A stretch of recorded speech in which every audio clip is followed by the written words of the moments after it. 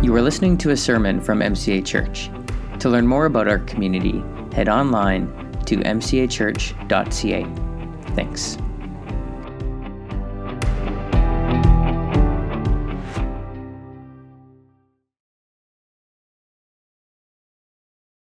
Amen. Thanks, Carmen. Thank you very much.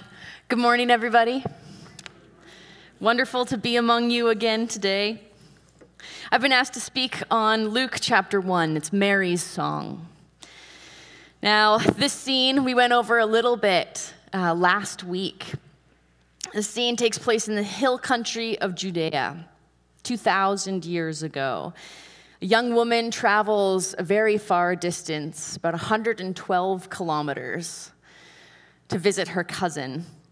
She's filled with excitement and nerves, probably practicing the conversation in her head over and over and over again about what she was going to say. She carries with her for this large journey only what she needs for her travels and her secret. Because the secret was the reason for her trip. Mary had an internal, eternal secret that she, a virgin, was pregnant with the Messiah, the chosen one of Israel, the coming Savior that they had all been waiting for. Now, if you've read the story yourself, or if you were here last week, you heard that Mary didn't even have to tell her cousin Elizabeth about the secret, because as soon as Mary came just close enough to Elizabeth, Elizabeth knew. It was a revelation. She blesses Mary. She confirms all her hopes. And then Mary, as you can imagine, is absolutely overcome. I don't know if you've ever had that conversation before that you were nervous about, and you were a bundle of nerves, and you feel almost sick going into it, and as soon as you say one word, the other person says, "Oh yeah, I knew, and that's okay." That feeling of relief can sometimes come out in the form of tears, sometimes it comes out in laughter, and sometimes it comes out, as it did with Mary, in song. When Mary was met with this kindness, this love, this grace and acceptance, it was like water being soaked up into a desert. Salve on a wound, there was relief. She's overcome with emotion, and she sings a song that we have recorded here in the first chapter of Luke. It's known as the Magnificat. It's repeated in liturgical services all around the world all the time. It's one of the most famous prayer songs that we have. Let me just read it to you today. Mary responded, saying, "Oh, how my soul praises the Lord, how my spirit rejoices in God my Savior, for he took notice of his lowly servant girl. And from now on, all generations will call me blessed, for the Mighty One is holy, and he has done great things for me. He shows mercy from generation to all who fear him. His mighty arm has done tremendous things. He's scattered the proud and the haughty ones. He's brought down princes from their thrones and exalted the humble. He's filled the hungry with good things and sent the rich away empty-handed. He's helped his servant Israel and remembered to be merciful, for he made his promise to our ancestors, Abraham and his children forever." The word of the Lord. Now, a teacher would now proceed to tell you about the 4 sections of this poem. They would instruct you about the structure of the poem in the classic Jewish style with the matching parallels, mirroring synonyms, leading to one thesis thought. A good teacher would tell you the story of how this prayer poem was accredited to Mary, but we don't actually know if she wrote it. May have been written by someone else, but either way, it is still powerful and has become one of the most famous repeated prayers that we have. But I'm not a teacher. That is not my gifting, and I'm not a shepherd either. Actually, I'm more like the fisherman who fishes with dynamite. My aim when I come here is always to tell you just enough to either aggravate you or inspire you to dive into the scripture afterwards yourself. My goal is that you would have the most lively and intense lunchtime conversations after I come and speak. If you feel uncomfortable after one of my messages, thinking that I didn't resolve the thought or tie it up with a bow, you'd be right. My style is more to punch a hole through the jungle with my fists and then point into the jungle further and say, treasure's that way, and then I take off. So I'm not going to lay it all out. Rather than teach you, I'm not going to shepherd you and hold your hand through it. Keith can do that. He's good at that. My aim instead this morning is to facilitate your heart encountering the Scripture in such a way that your heart will wake up in a new way, will become alive in a new way, and that you will be propelled forward to encounter the Spirit through prayer and through Scripture yourself. So this morning, what we're going to do is we're going to walk through Mary's song together in prayer and contemplation, taking different pieces of it and holding it up, savoring it for a moment, and then putting it down. We're going to take it piece by piece, inviting the Spirit to meet us in every line. And in the same way that David's music calmed the heart of the king, in the same way that music is thread throughout the whole of Scriptures, in the same way that we begin our services together here with song every week, I believe that it would be inappropriate if we went through Mary's song without invoking the power of the artists this morning. And so that's why our poor Laura has been sitting here on the stage diligently awaiting her turn, because she's going to help me this morning. She's going to help us. And there's going to be some images that are going to come across the screen, and these have been picked out to be pieces for you to focus on, pieces that the Spirit can speak to you through if you are open to it. So I'm going to go through and I'm going to show you some striking, thought-provoking images. And Laura is going to play some music. And I'm going to give you some thoughts that I'm just going to drop on the stage and then walk away and let you think about that for a few minutes. And your job is to listen deeply. And my hope is that whether it's through the images, the words, the repetition of Scripture, the music, that you would be drawn into the mystery of Christ this morning. How beautiful that we get to do this together. Let me pray. Pray that the eyes of your hearts would be enlightened this morning, that you may know the height and depth and breadth of the love of God for you. In Jesus' name, amen. First stanza, first contemplation. We're going to begin easy. We're going to begin by easing in and looking at the first two lines of Mary's song. How my soul praises the Lord, how my spirit rejoices in God my Savior. In the King James, it says, and Mary says, my soul doth magnify the Lord. The Message says, I'm bursting with good news. I'm dancing the song of my Savior God. Oh, how my soul praises the Lord, how my spirit rejoices within me. The ESV says, my soul magnifies the Lord, and my spirit rejoices in God my Savior. The Amplified says, my soul magnifies and exalts the Lord, and my spirit has rejoiced in God my Savior. You can hear through this Mary's wonder, her awe, her joy. She seems puzzled yet happy. It's like these lines that make me want to use words that you don't use usually in day-to-day conversation, but only read in books, words like wonderment. Now, all of these synonyms are just trying to describe what we've come to know as worship. Mary's heart leaps in worship. Our first image.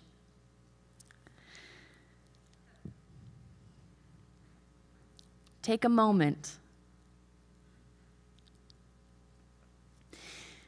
Have you ever been somewhere and you're so overcome with wonder and joy that you can't help but worship? It's like your spirit sparks against something of the Spirit of God and it just bubbles up out of you in an unheard language that only your heart and spirit speak and only the Creator can hear.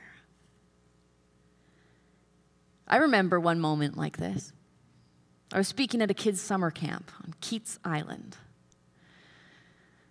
It was a really, really tough week, and we were dealing with some really, really tough stuff. I was exhausted. I would say it was spiritually dark. We had this one session, and it was like we had broken through. but it took everything out of me. And after the session and everything was done, and it was so emotionally and spiritually intense, after I just had this urge to just get away from all the chaos and the kids and the noise and the everything. And so I went for a walk, and I walked down to the ocean, and it was probably 1 o'clock in the morning. And so it was pitch black, except you could see enough because the stars and the moon were out. It was a clear night. I remember being there and just crying out to God, going like, I'm so tired, and how many days are left in this camp? And I go and I take a rock and I just huck it into the ocean, and plunk. And as the rock sinks down, I can see it. And I can see it sink through the black water because a trail of blue and gold phosphorescence followed it down. Now, if you've never seen phosphorescence before, this is the kind of thing that makes you believe in fairies, right? This is the kind of thing that shouldn't be real but is. There's something about phosphorescence, these little microorganisms in the water that when you disturb them, they glow and they spark, and it's like sparklers in the water. And they can be red, gold, blue.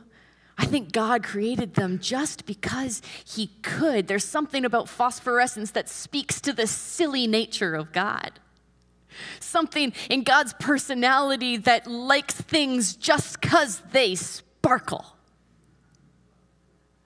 Same reason why light reflects off the water. Just because it could.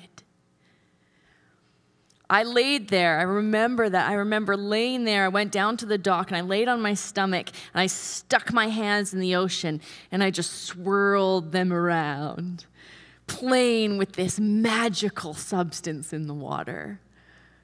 I was there for a very long time. And in that moment, my spirit encountered something about the Spirit of God that sparked joy in me. And I remember in my heart worshiping the Creator God, appreciating who he is in a deep way. So for our very first contemplation, I urge you to think about, when you reflect back, when was the last time that you felt that spark? Where your spirit encountered something? Was it in somebody else's eyes? Was it at the birth of a child? Was it at a deathbed?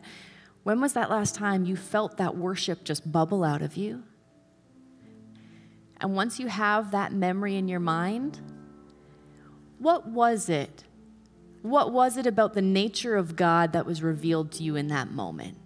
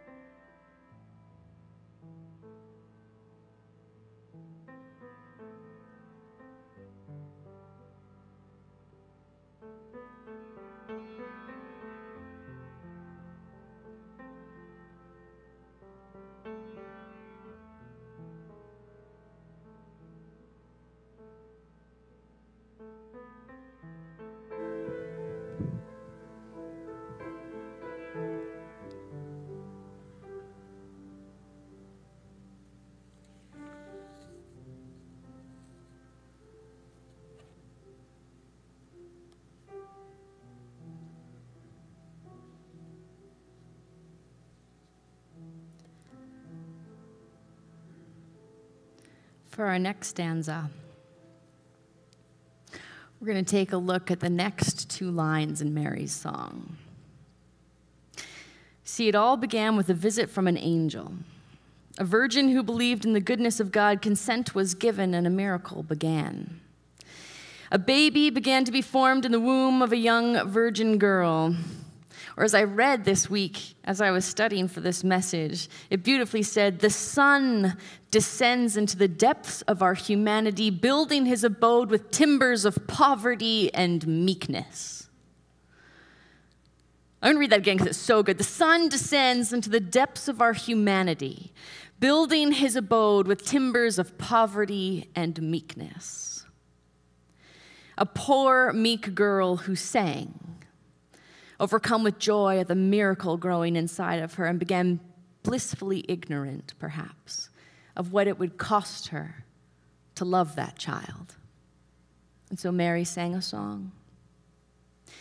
Oh, how my soul praises the Lord, how my spirit rejoices in God my Savior, for he took notice of his lowly servant girl. Amplified says, for he has looked with loving care on the humble state of his maidservant. ESV says he has looked on the humble state of his servant, for he took notice of a lowly servant girl. Now, Mary isn't being self-deprecating here. She's being honest. Mary was a young girl with no great lineage title. We know nothing of her family. We just know where she was from. She's from nowhere. Little place of nobodies, commoners, peasants. Mary was one small woman in a people who were oppressed. There's nothing remarkable about her in that time. Upon our reflection now, there could be a whole sermon written about actually the genealogy of Christ. And actually, we were doing that this time last year. And there's beauty and there's significance in that, but for the common person who was there, for Mary just living her life, there was nothing significant about her. What an odd choice for God. To save the world through becoming fragile. What God would choose to come this way. You would think that a God who is all-powerful would choose to come on horseback, riding the clouds, or come blasting out of a volcano. What God would choose to be born to a poor virgin of low tribe in a time without indoor plumbing. Seriously, he could have come whenever in all of history. He chose a time without indoor plumbing, heat, air conditioning, and during a time to a people who were oppressed. And he was born as a weak baby human, a dependent. What God becomes dependent? What does it say about the nature of God that he would choose her then and there? In the first 2 years of his life, the king of all creation was a refugee, fleeing to Egypt to avoid the wrath of a spiteful dictator. Let's look at our next image.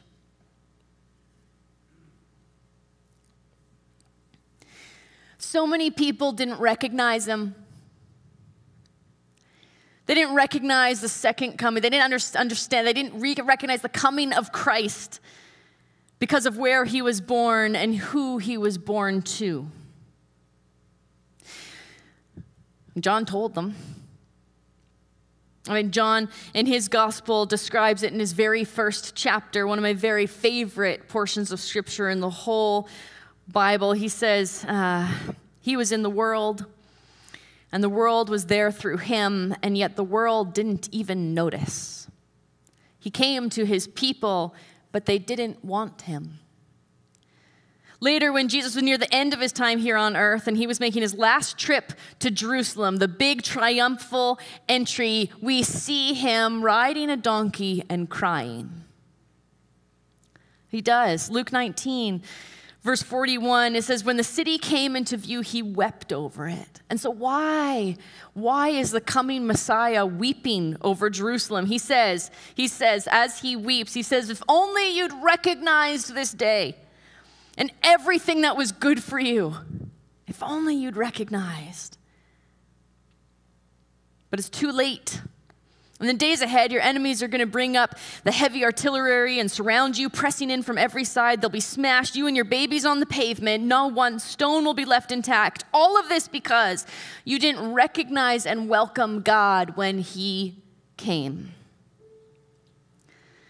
Now, they didn't recognize God because rather than come as a warmongering king, he came born to a poor young girl.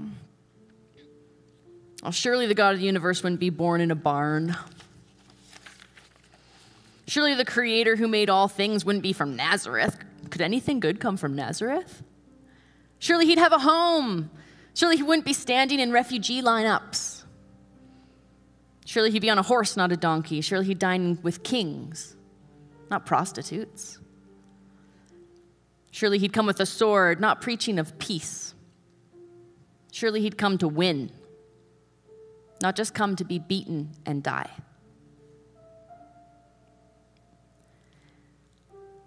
For our next contemplation, I ask you to reflect on this. Where is God asking to be recognized? Where you might be missing him.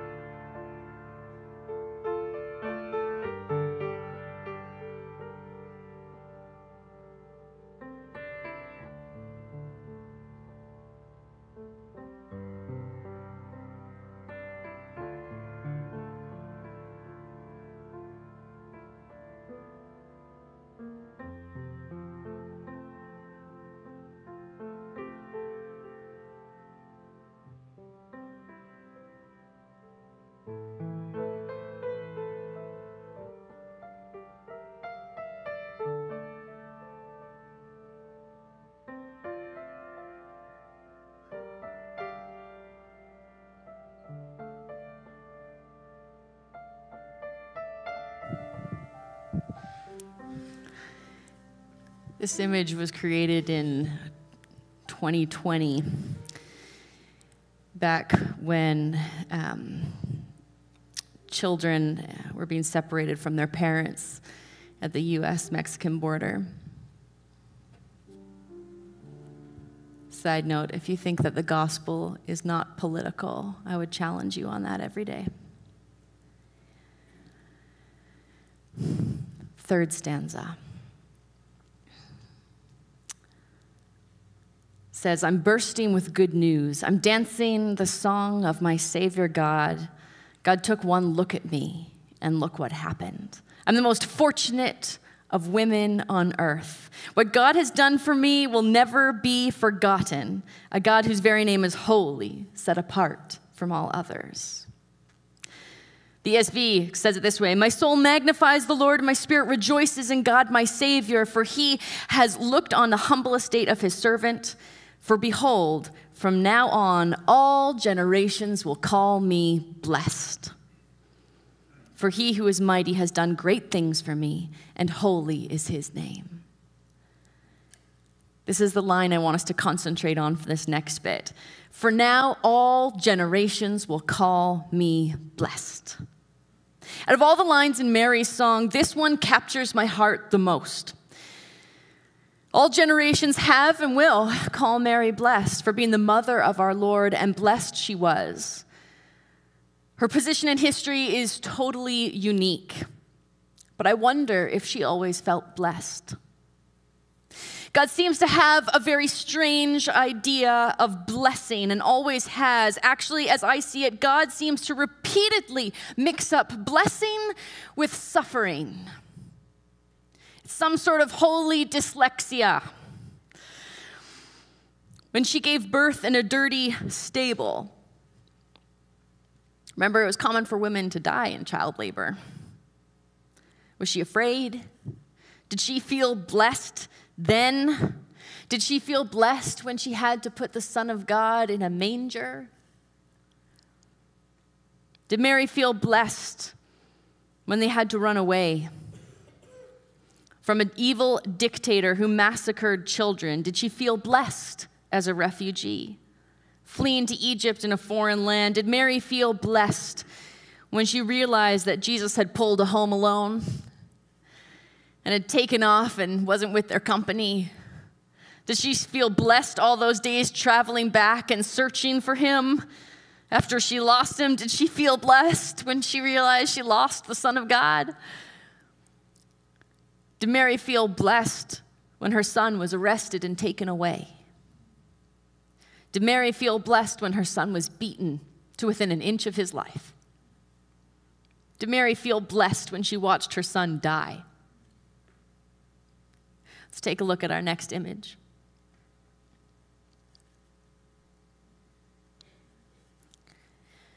A sculpture resides in the Vatican, and it shows Mary holding her son who is dead.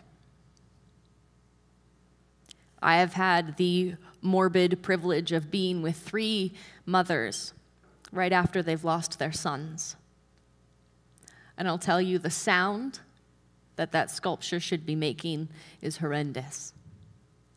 It's guttural, violent, vomit-inducing nightmare of heartbreak when a mother loses a son. It's the most unnatural of things for a parent to bury their child. So did our little, humble Mary feel blessed then?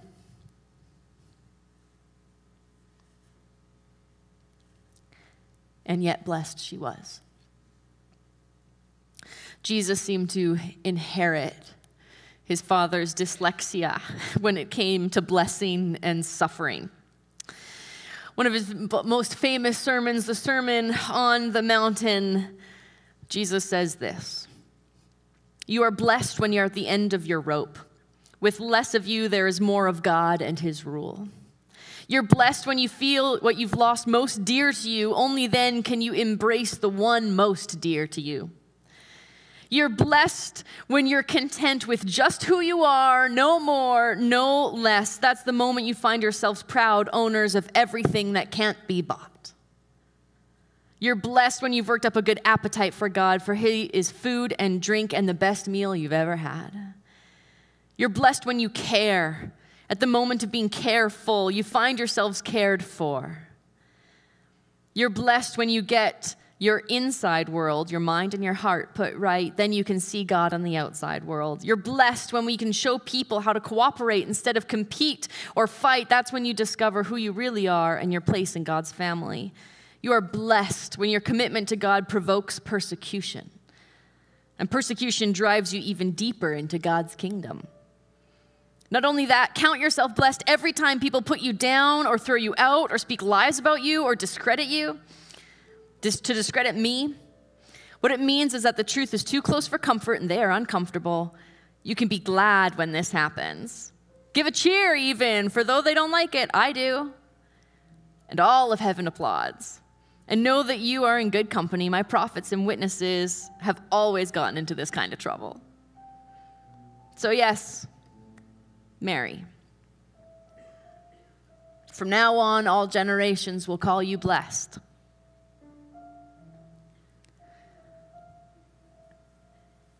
The next contemplation for us to sit with for a moment as we look at this poignant image. What can we learn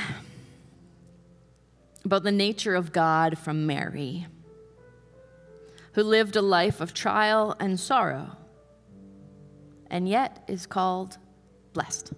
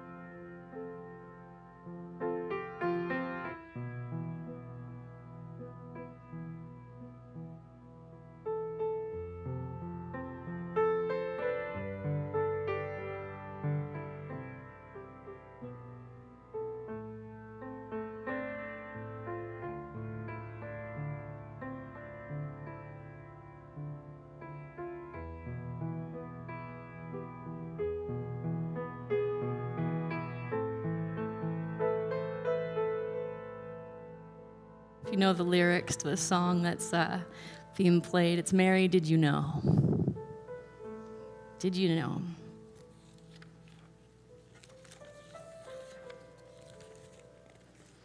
Let's finish Mary's song.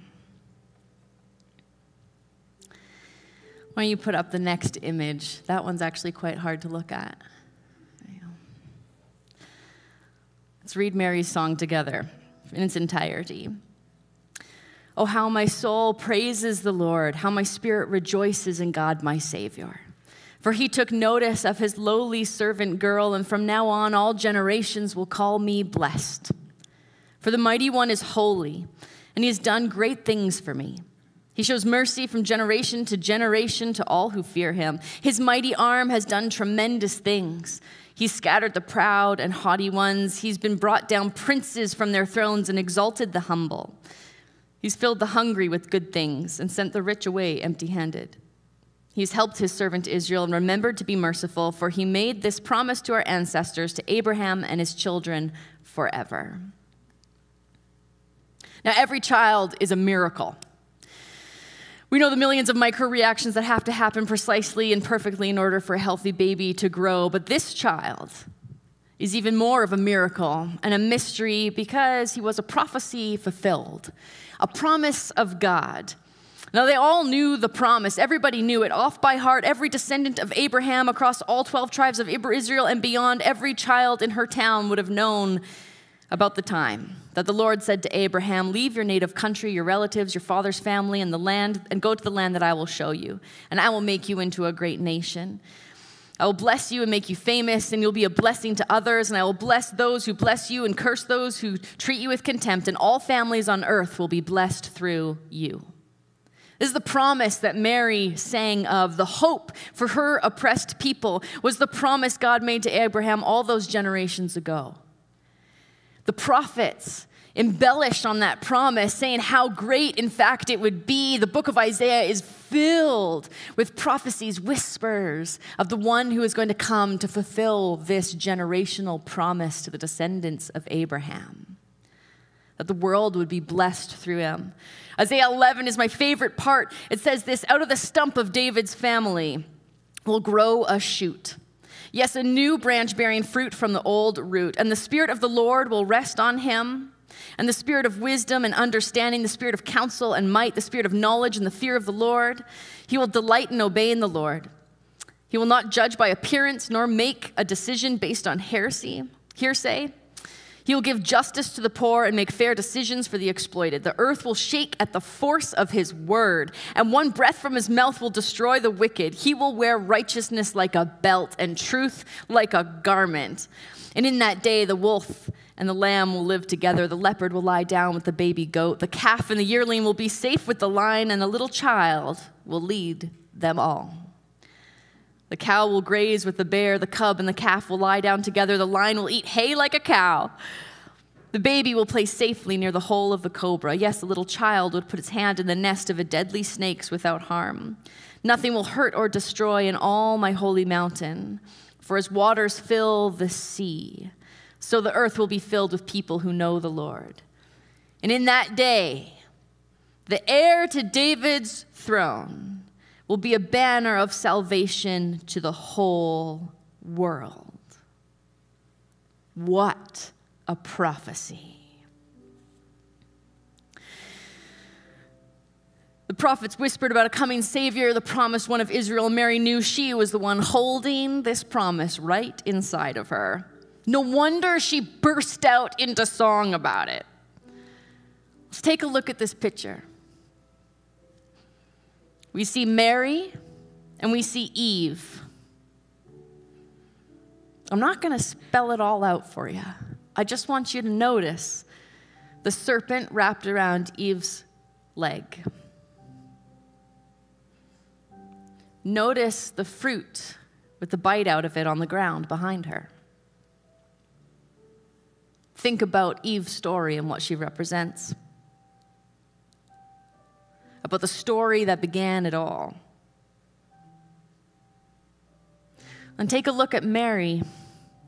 She's holding Eve's hand on her pregnant belly like she's comforting her, like she's telling her it's going to be okay. Look at Mary's foot.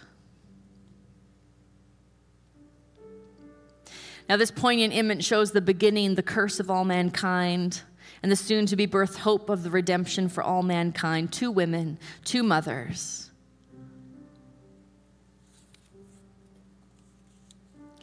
I find the mercy in Mary's face for Eve particularly striking. Both of these women who would have sons. Both women would have their sons murdered. Think about these two women. Like the Spirit of God has something in this image for you today. So for our last contemplation, all I want you to do is look at this image and see what strikes out, what stands out to you. What piece of it? And if one part of it, stands out to you, just think about this one part and invite the Holy Spirit to come and just speak to you about it. What message has the Spirit of God got for you through that? Take a moment to prayerfully consider this image.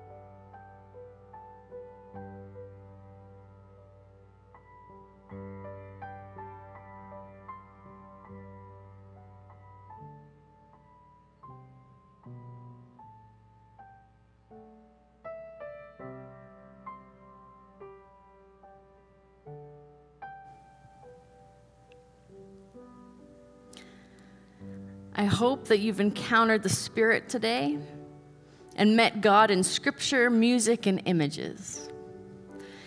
I trust that you'll take the one thing that stood out to you the most this morning and that you would write it down and tuck it in your heart and continue to mull it over the coming days. I hope you share it with others. And to close this morning, I'm going to pray for you. But because of Mary's song, I'm not going to pray that your suffering comes to an end. If you want that, talk to a shepherd. I'm going to pray that you would discover truth and life and hope in the midst of your suffering. I pray that you would come to see your suffering as the hidden blessing of God in your life. I'm not going to pray for you that you would get the recognition that you've worked so hard for and want so badly. No, I wouldn't do that to you. No, I pray instead that you would discover Christ in the humility of where you are.